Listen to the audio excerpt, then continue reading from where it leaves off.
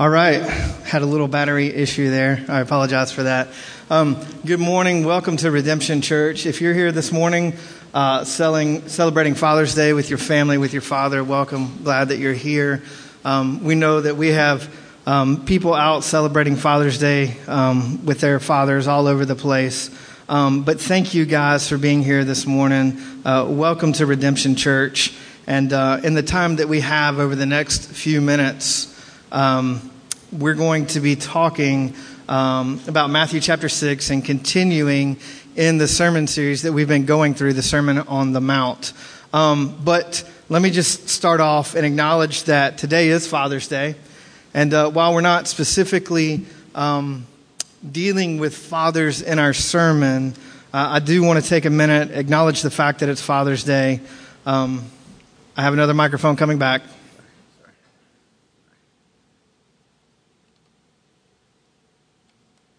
Okay, we good?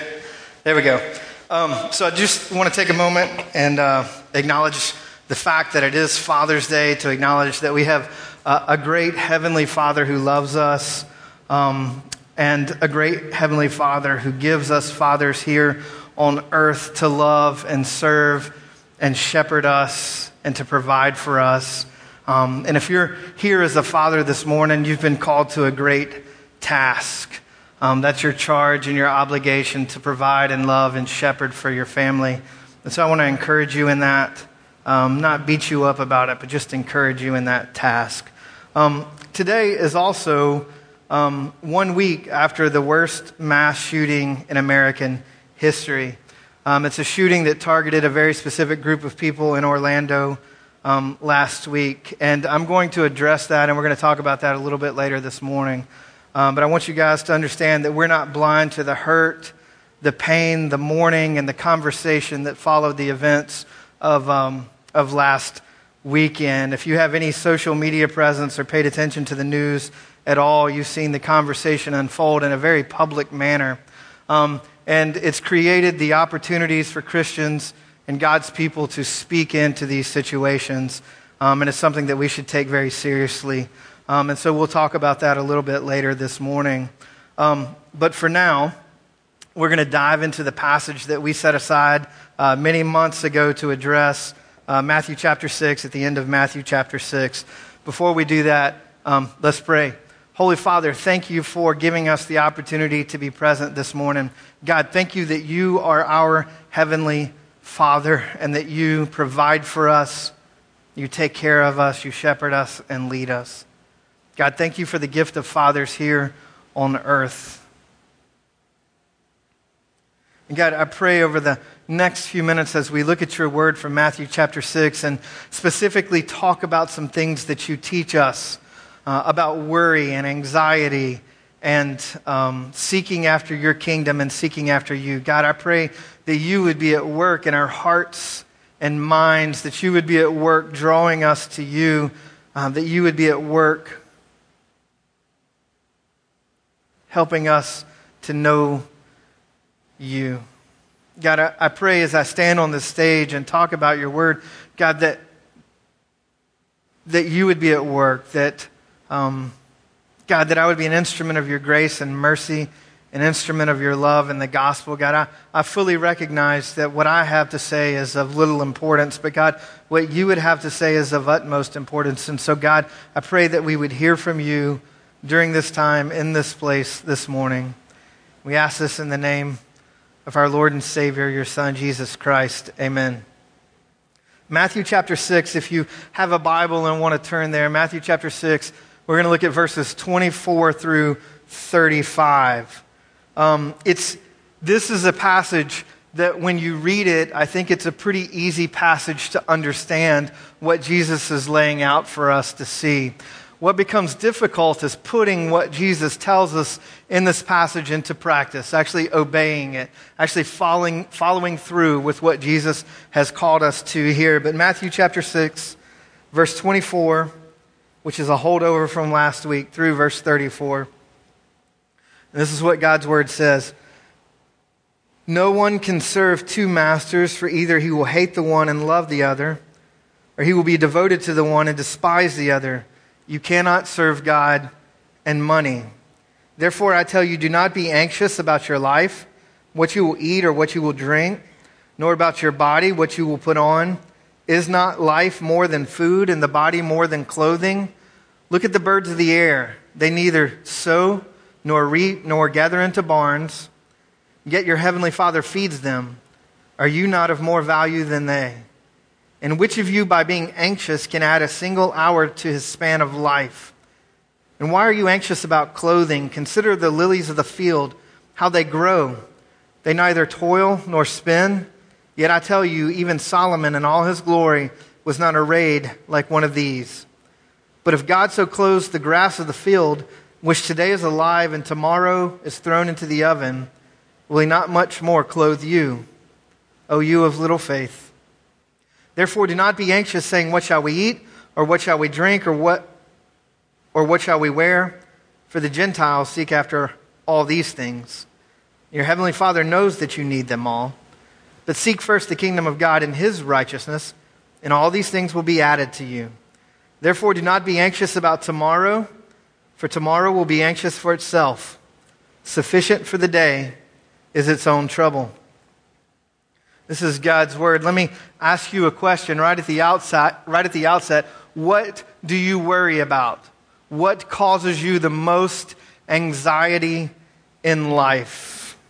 And right now, in this moment, what are you anxious about? Now, I don't mean like medically diagnosed crippling anxiety, but I do mean anxiety that is common to us all. What do you worry about? What are you anxious about? Over the years of my time in ministry and in this church, I've seen people worry and be anxious about everything imaginable. About money, about jobs, about relationships, about how they're viewed by others, about bills, about school, about making sure that they're following God's will, about making decisions about leaving Augusta and moving somewhere else, and any number of other normal, everyday issues. Anxiety and worry on some level is common to us all. It's part of the human condition. And I'm not exempt from that. You know, there are a lot of nights that I don't sleep very well. My wife can attest to this.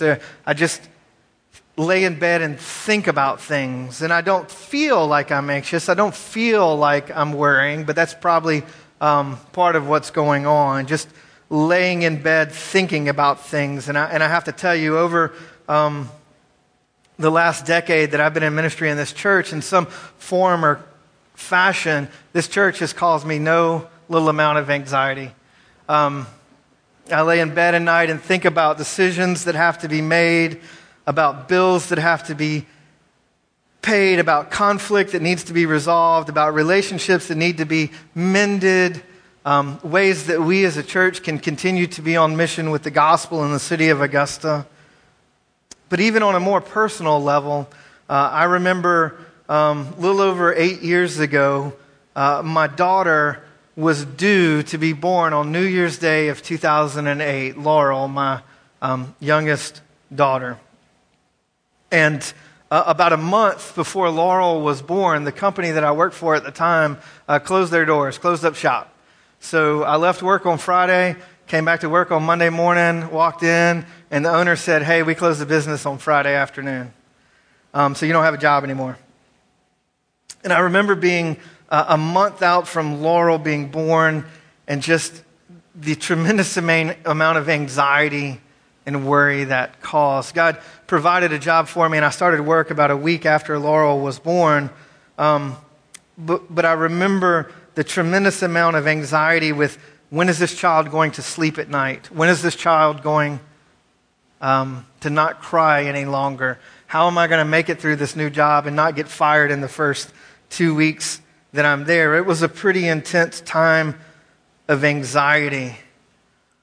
And yet, the gospel had, and the gospel still has, something to say about my anxiety, my worry, and the things that it has to say I probably missed during this period of time in my life. The gospel has something to say to any and all of us that worry and obsess about the stuff of life.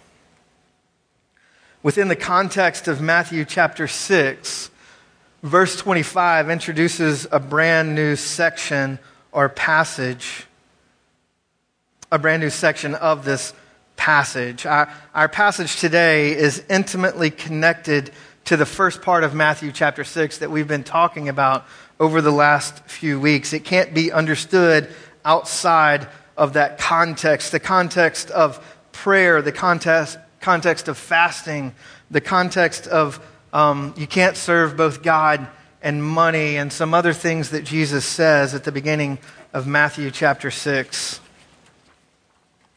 The connective word of therefore used in verse 25. It's why I read verse 24 where Jesus says you can't serve both God and money. The connective word of therefore in verse 25 begins the process of laying out the logical implications of serving God rather than money with prayer and fasting and all those other things included. Jeremy dealt with some of those things last week and the weeks before. And so this command in verse 25, where Jesus says, do not be anxious about your life. This command is the central thrust of this entire passage, this entire paragraph here. And I want you to remember right at the outset that anxiety is an emotion. It's not necessarily a decision we make. It's just sort of something that happens in our life. But Jesus, in laying out this command and laying out the things that happens right after this initial command, I think Jesus knows that when we take this truth to heart, when we apply it to our life, it will have an effect on our emotions. It will have an effect on our decisions. It will have an effect on the things that we think and feel and do. Right at the beginning, in verse 25, Jesus states the intent of the passage negatively: do not worry. Later in the passage, in verse 33, Jesus states it positively: seek God, His kingdom, all these things will be added to you. The command to not worry is appropriately understood as a command to stop an action in progress. Stop worrying. Stop being anxious about the basic things of life. It's obvious to me that Jesus understood something about the basic human condition, that things outside of our control make us anxious. Things outside of our control make us worry. And in this passage, Jesus isn't telling us to not plan or to not make the necessary preparations for life. But after talking about all the needs that we obsess about, food, clothing, companionship, and whatever else that we can throw into these categories, Jesus said this: but seek first the kingdom of God and His righteousness, and all these things will be added to you. What Jesus is essentially saying is, instead of focusing on these things that we obsess about, Jesus says, focus on preparing yourself for the kingdom of God and doing what God is asking of you, and trust God to supply. Essentially, Jesus says, have faith. Right, so it goes back to what I said at the beginning of this passage. It's a lot easier to understand what Jesus says than to put it into practice. It's it's easier to hear Jesus say, don't worry, have faith, seek the kingdom of God. We all think, I got that. I get it. Don't worry, trust God. Don't worry, trust God. It's a whole different ballgame to actually put that into practice. But Jesus is not disconnected from us as if He doesn't understand our needs. He made us. He made us to need food. He made us to have to eat. He knows that we need clothes, that we need all of these basic things related to life. But God tells us to seek Him and His kingdom and focus on becoming who we are supposed to be for Him, and then trust Him to supply our needs. Don't focus on the needs. focus on the provider. Right? That's essentially what Jesus is saying. Don't focus on the things that I know you need. Focus on me. Let me break this passage down real quickly before I highlight the ways in which the gospel, in which I think Jesus lays out the ways in which the gospel has something to say about our worry and anxiety. In verse 25, Jesus says, don't worry. And then immediately following that prohibition against worrying, Jesus says in verse 25, don't worry because life is more than food and clothing. In verse 26, don't worry because God cares for your own. He is your Father. In verse 27, don't worry because your worry is not going to change anything. In verse 28 through 30, don't worry because God takes care of His creation. In verse 31, we have another command to not worry, another prohibition against it. And Jesus gives two more reasons for not worrying. We are told that anxiousness is exhibited by unbelievers, not people who know God as Father, but by people who don't. We're also told that God knows the needs of His people. In verse 33, we have a command to seek God's kingdom, and there's a promise that comes with it. All these things will be added to you. And then in verse 34, we have another prohibition to not worry. There are two reasons. Tomorrow will worry about its own things, and sufficient for today is its own trouble. Over and over, Jesus says, don't worry, and He gives reasons to not worry. And Jesus says, trust me instead, and He gives reasons to trust Him instead. The central command of this passage, it's right in front of our eyes. Don't worry, don't be anxious, trust God. Don't worry, don't be anxious, God's going to take care of you. Don't worry, don't be anxious, God has it under control. It's a lot harder to do those things. Don't be anxious, trust God. That's easier said than done, because if we look around us, there's probably a room full of Christians who get anxious about all sorts of things. Maybe you're a planner and you always like to be in control. Maybe you've had a really troubling past and you're haunted by that past. Maybe you're in a really difficult season of life. Maybe there are 1,000 other reasons to be anxious. But whatever your reason to be anxious is, Jesus knows. And unlike me, Jesus can provide the cure for that anxiety and that worry. And we find that cure in the gospel. In this passage that we've been talking about, I think there are three very clear applications of the gospel to our anxious situations. Look with me, if you will, at Matthew 26 through 30, verses 26 through 30.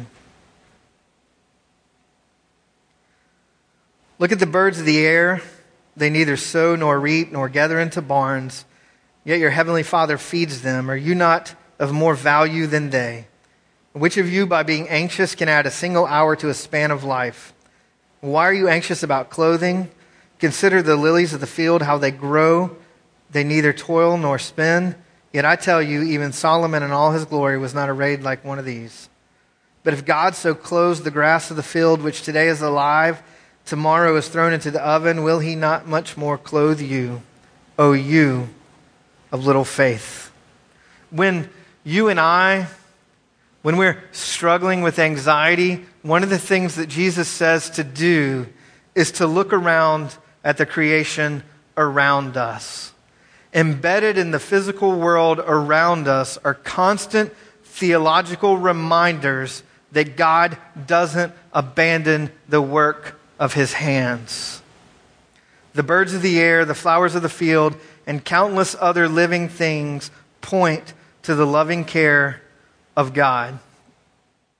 At my house, we eat all of our meals in the kitchen. We actually don't even have a table in the dining room. We use the dining room for another purpose. But in our kitchen, we have a table that's right beside two windows that look out into our backyard. And several years ago, Amy put a couple of bird feeders and a birdhouse right outside that window. And so when we're sitting at the table, usually we have the window open and we're looking outside into the backyard. And And something has happened over the past few years. In spring and into the summer, we have these bluebird families that come and move into the little house that's right outside the window. So when we're sitting there eating our delicious chicken quesadillas or steak or whatever it might be, and we look out the window, over the past couple of months, we've constantly seen a mother bluebird or a father bluebird sitting on the house or sitting right outside the house with a cricket in its mouth, or a worm, or a grub. And it doesn't look nearly as appetizing as what I'm eating. But right there, outside my window, with my kids looking at it, with us seeing a bluebird with some food in its mouth, it's literally a theological reminder from creation that God takes care of his own. Right? It didn't occur to me until I was reading this passage. It's Father's Day. I feel like a terrible father because for months and even for years now, we've sat at the table and we've watched these bluebirds bring little grubs and crickets and grasshoppers and disgusting things for their bluebird babies to eat. And it's a picture of the gospel. Right outside my kitchen window with my kids sitting there watching, it's a picture of the gospel. God is our Father. God takes care of us. If God cares that much for the bluebird outside my window, how much more does he care for those who are made in his image? Yeah, I missed it, right? I missed that image from creation that's right outside my window. God takes care of the birds of the field and the grass and the lilies, birds of the air and whatever. And I missed it. If God cares that much for the bluebird outside my window, how much more would he care for those who are made in his image? If God feeds and clothes animals and plants without an eternal soul, how much more will he provide for those covered by the costly blood of his Son, Jesus Christ, who died on the cross for us? You have reason to rest and not be anxious about the basic things of life because creation preaches to you and to me a gospel of God's divine faithfulness. Why should we allow ourselves to fear the future when we know that all of our days are held in the wise and loving hands of a sovereign Savior, in the hands of a sovereign King? That's what Jesus reminds us of here. Don't be anxious about the things of life, because I'm going to take care of you. And here's a beautiful picture right outside your window of a bird that I'm taking care of. It's the gospel of creation. There's a second thing that Jesus teaches us in this passage in verses 31 and 32. Therefore, do not be anxious, saying, what shall we eat, or what shall we drink, or what shall we wear? For the Gentiles seek after all these things. Your heavenly Father knows that you need them all. Unlike unbelievers, unlike people who don't know God as Father and Jesus as Lord and Savior, Christians have a heavenly Father who willingly, faithfully, and eternally takes on the burden of our provision. It's a good reminder for Father's Day for those of us who are in the room. We have, for all of us in the room, but for fathers specifically, God takes care of his family. Our Heavenly Father provides for us willingly and faithfully, and that's the model for earthly fathers. The Father who constantly gives of himself for his family, even to the point of death on a cross. It makes sense that people who don't know God as Father would worry.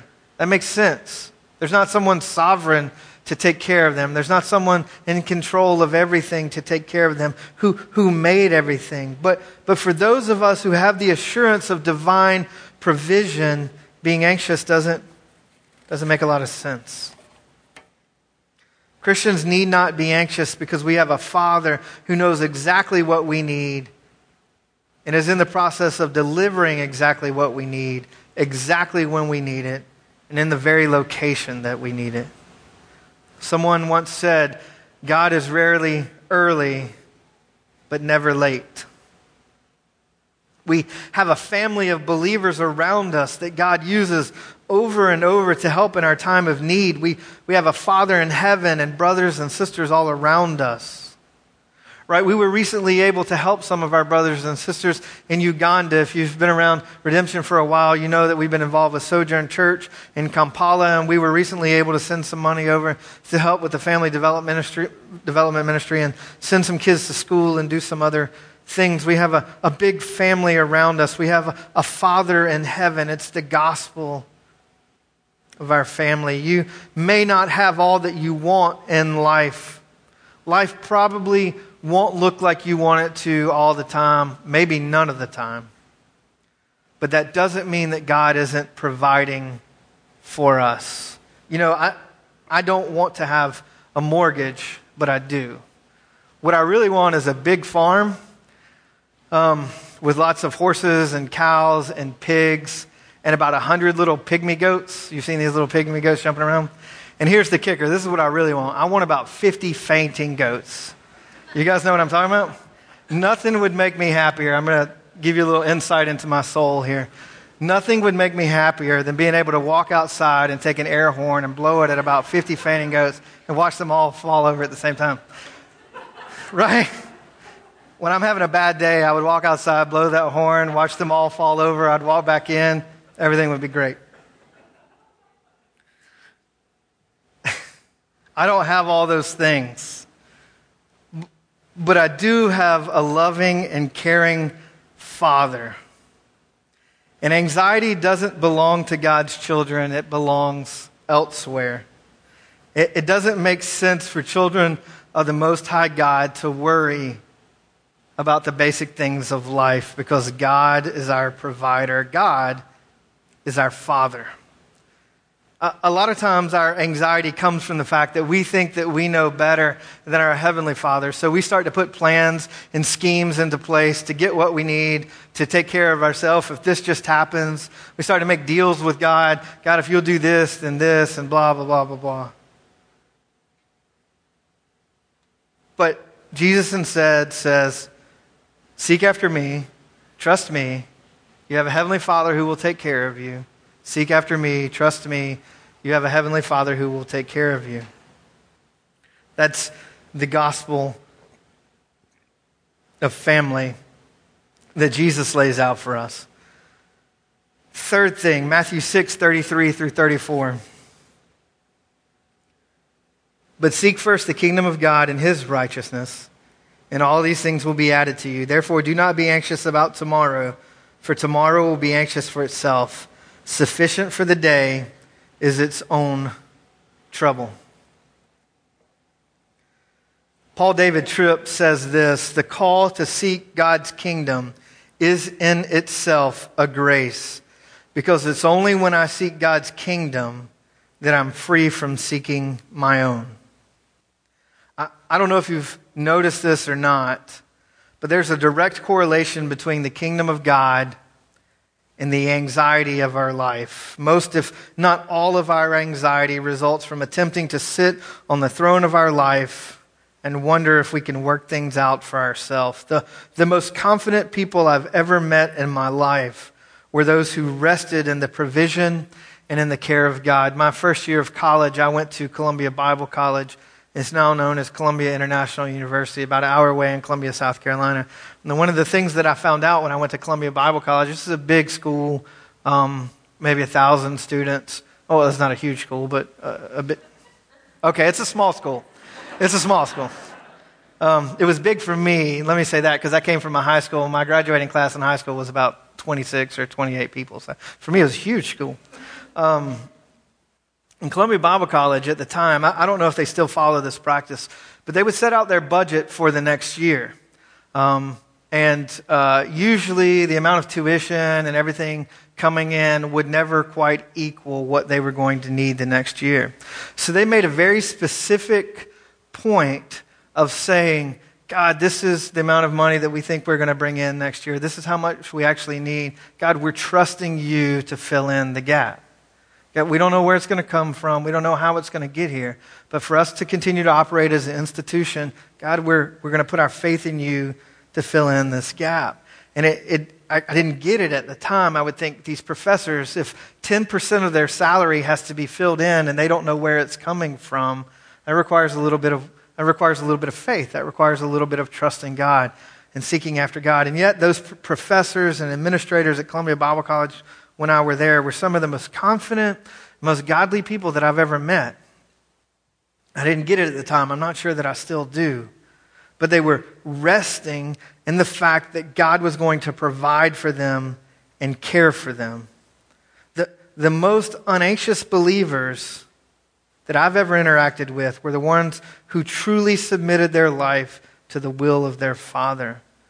And the most anxious people I've been around, the most anxious people I've counseled, were driven by earthly desires and were so forgetful of the gospel. This is true. It's the reason that we talk about the gospel all the time at Redemption. My favorite criticism of Redemption over the years has been here at this church, we talk about the gospel too much. That's fine with me. The gospel that saved us is the same gospel that sustains us. The grace that saved us is the same grace that sustains us. And so when we forget the gospel, when we forget the gospel that God is our Father, when we forget the gospel that God takes care of us, when we forget the gospel that God provides a family around us, we forget the gospel that God calls us to seek Him above all else. When we forget that God is our provider, when we forget that God is our Father, when we forget that God is our King, which are all truths of the gospel, we forget those things, the natural inclination of the human heart is going to be worrying and to be anxious all the time. But the gospel teaches us God provides for us, God is our Father, God is our King, God is sovereign. And it's remembering those things. It's not forgetting them, but remembering them that allows us, that creates the opportunity for us to continue to seek after Christ and to put our faith in Him. Instead of worrying, instead of being anxious, Jesus is calling us to remember that God is our provider.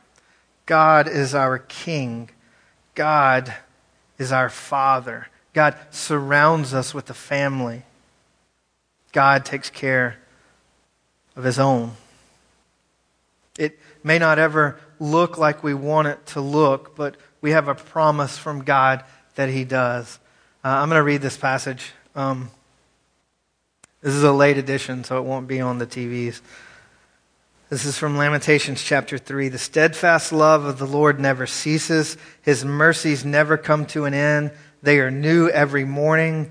Great is your faithfulness. The Lord is my portion, says my soul. Therefore I will hope in Him. The Lord is good to those who wait for Him, to the soul who seeks Him. It is good that one should wait quietly for the salvation of the Lord. It is good for a man that he bear the yoke in his youth.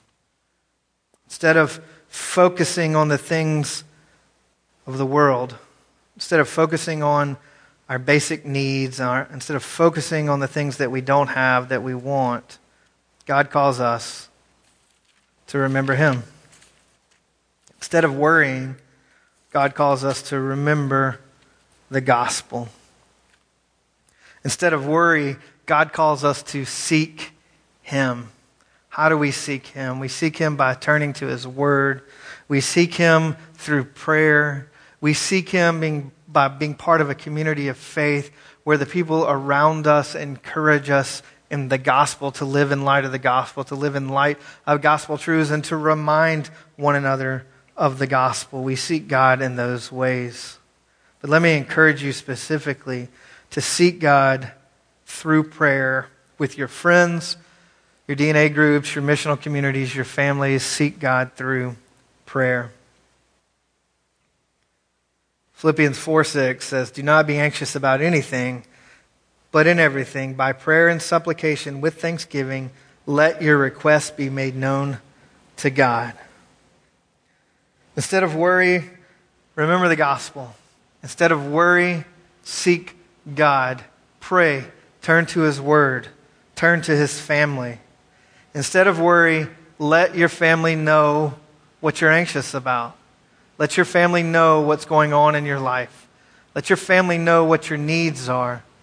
And your family around you, and by that I mean your church family, has the opportunity to speak into your life, to help provide, to help care, to help pray, and to be involved in your life. That's part of what the gospel is about. Instead of worry, remember the gospel.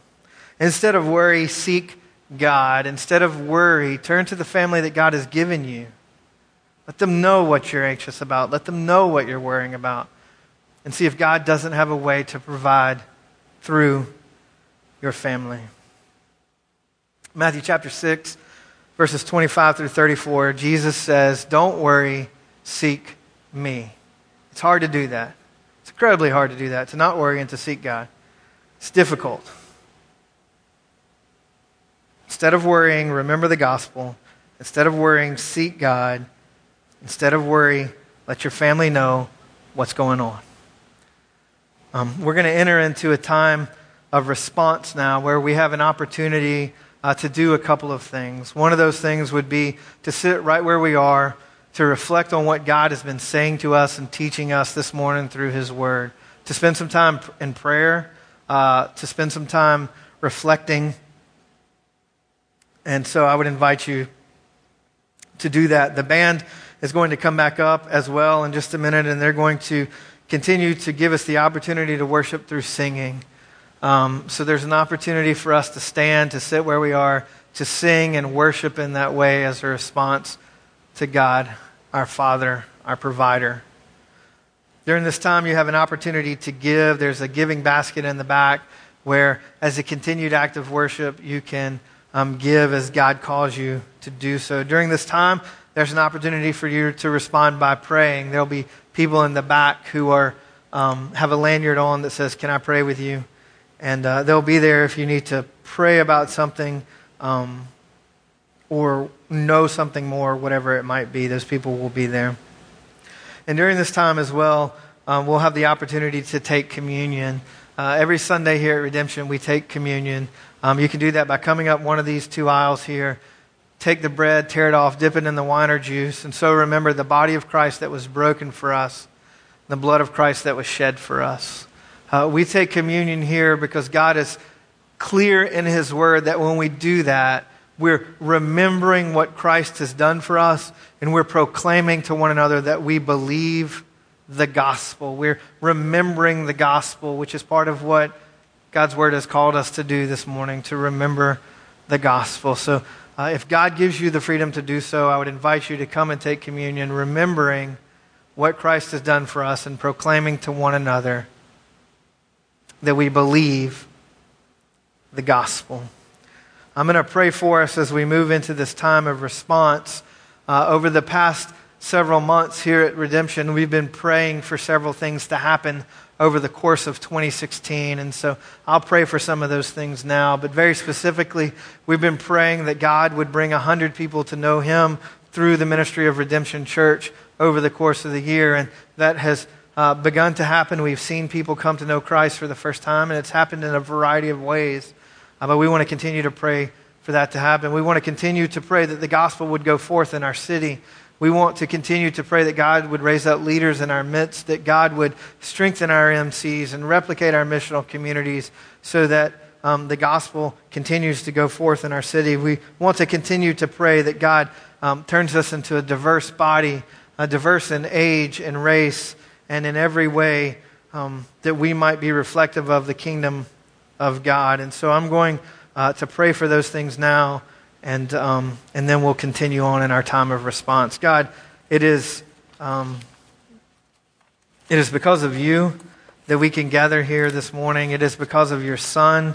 It is because of the work of Christ on the cross that we can be rightly related to you.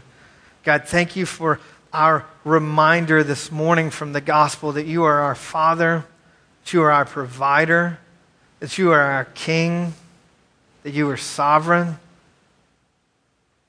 and that you've promised to care for us.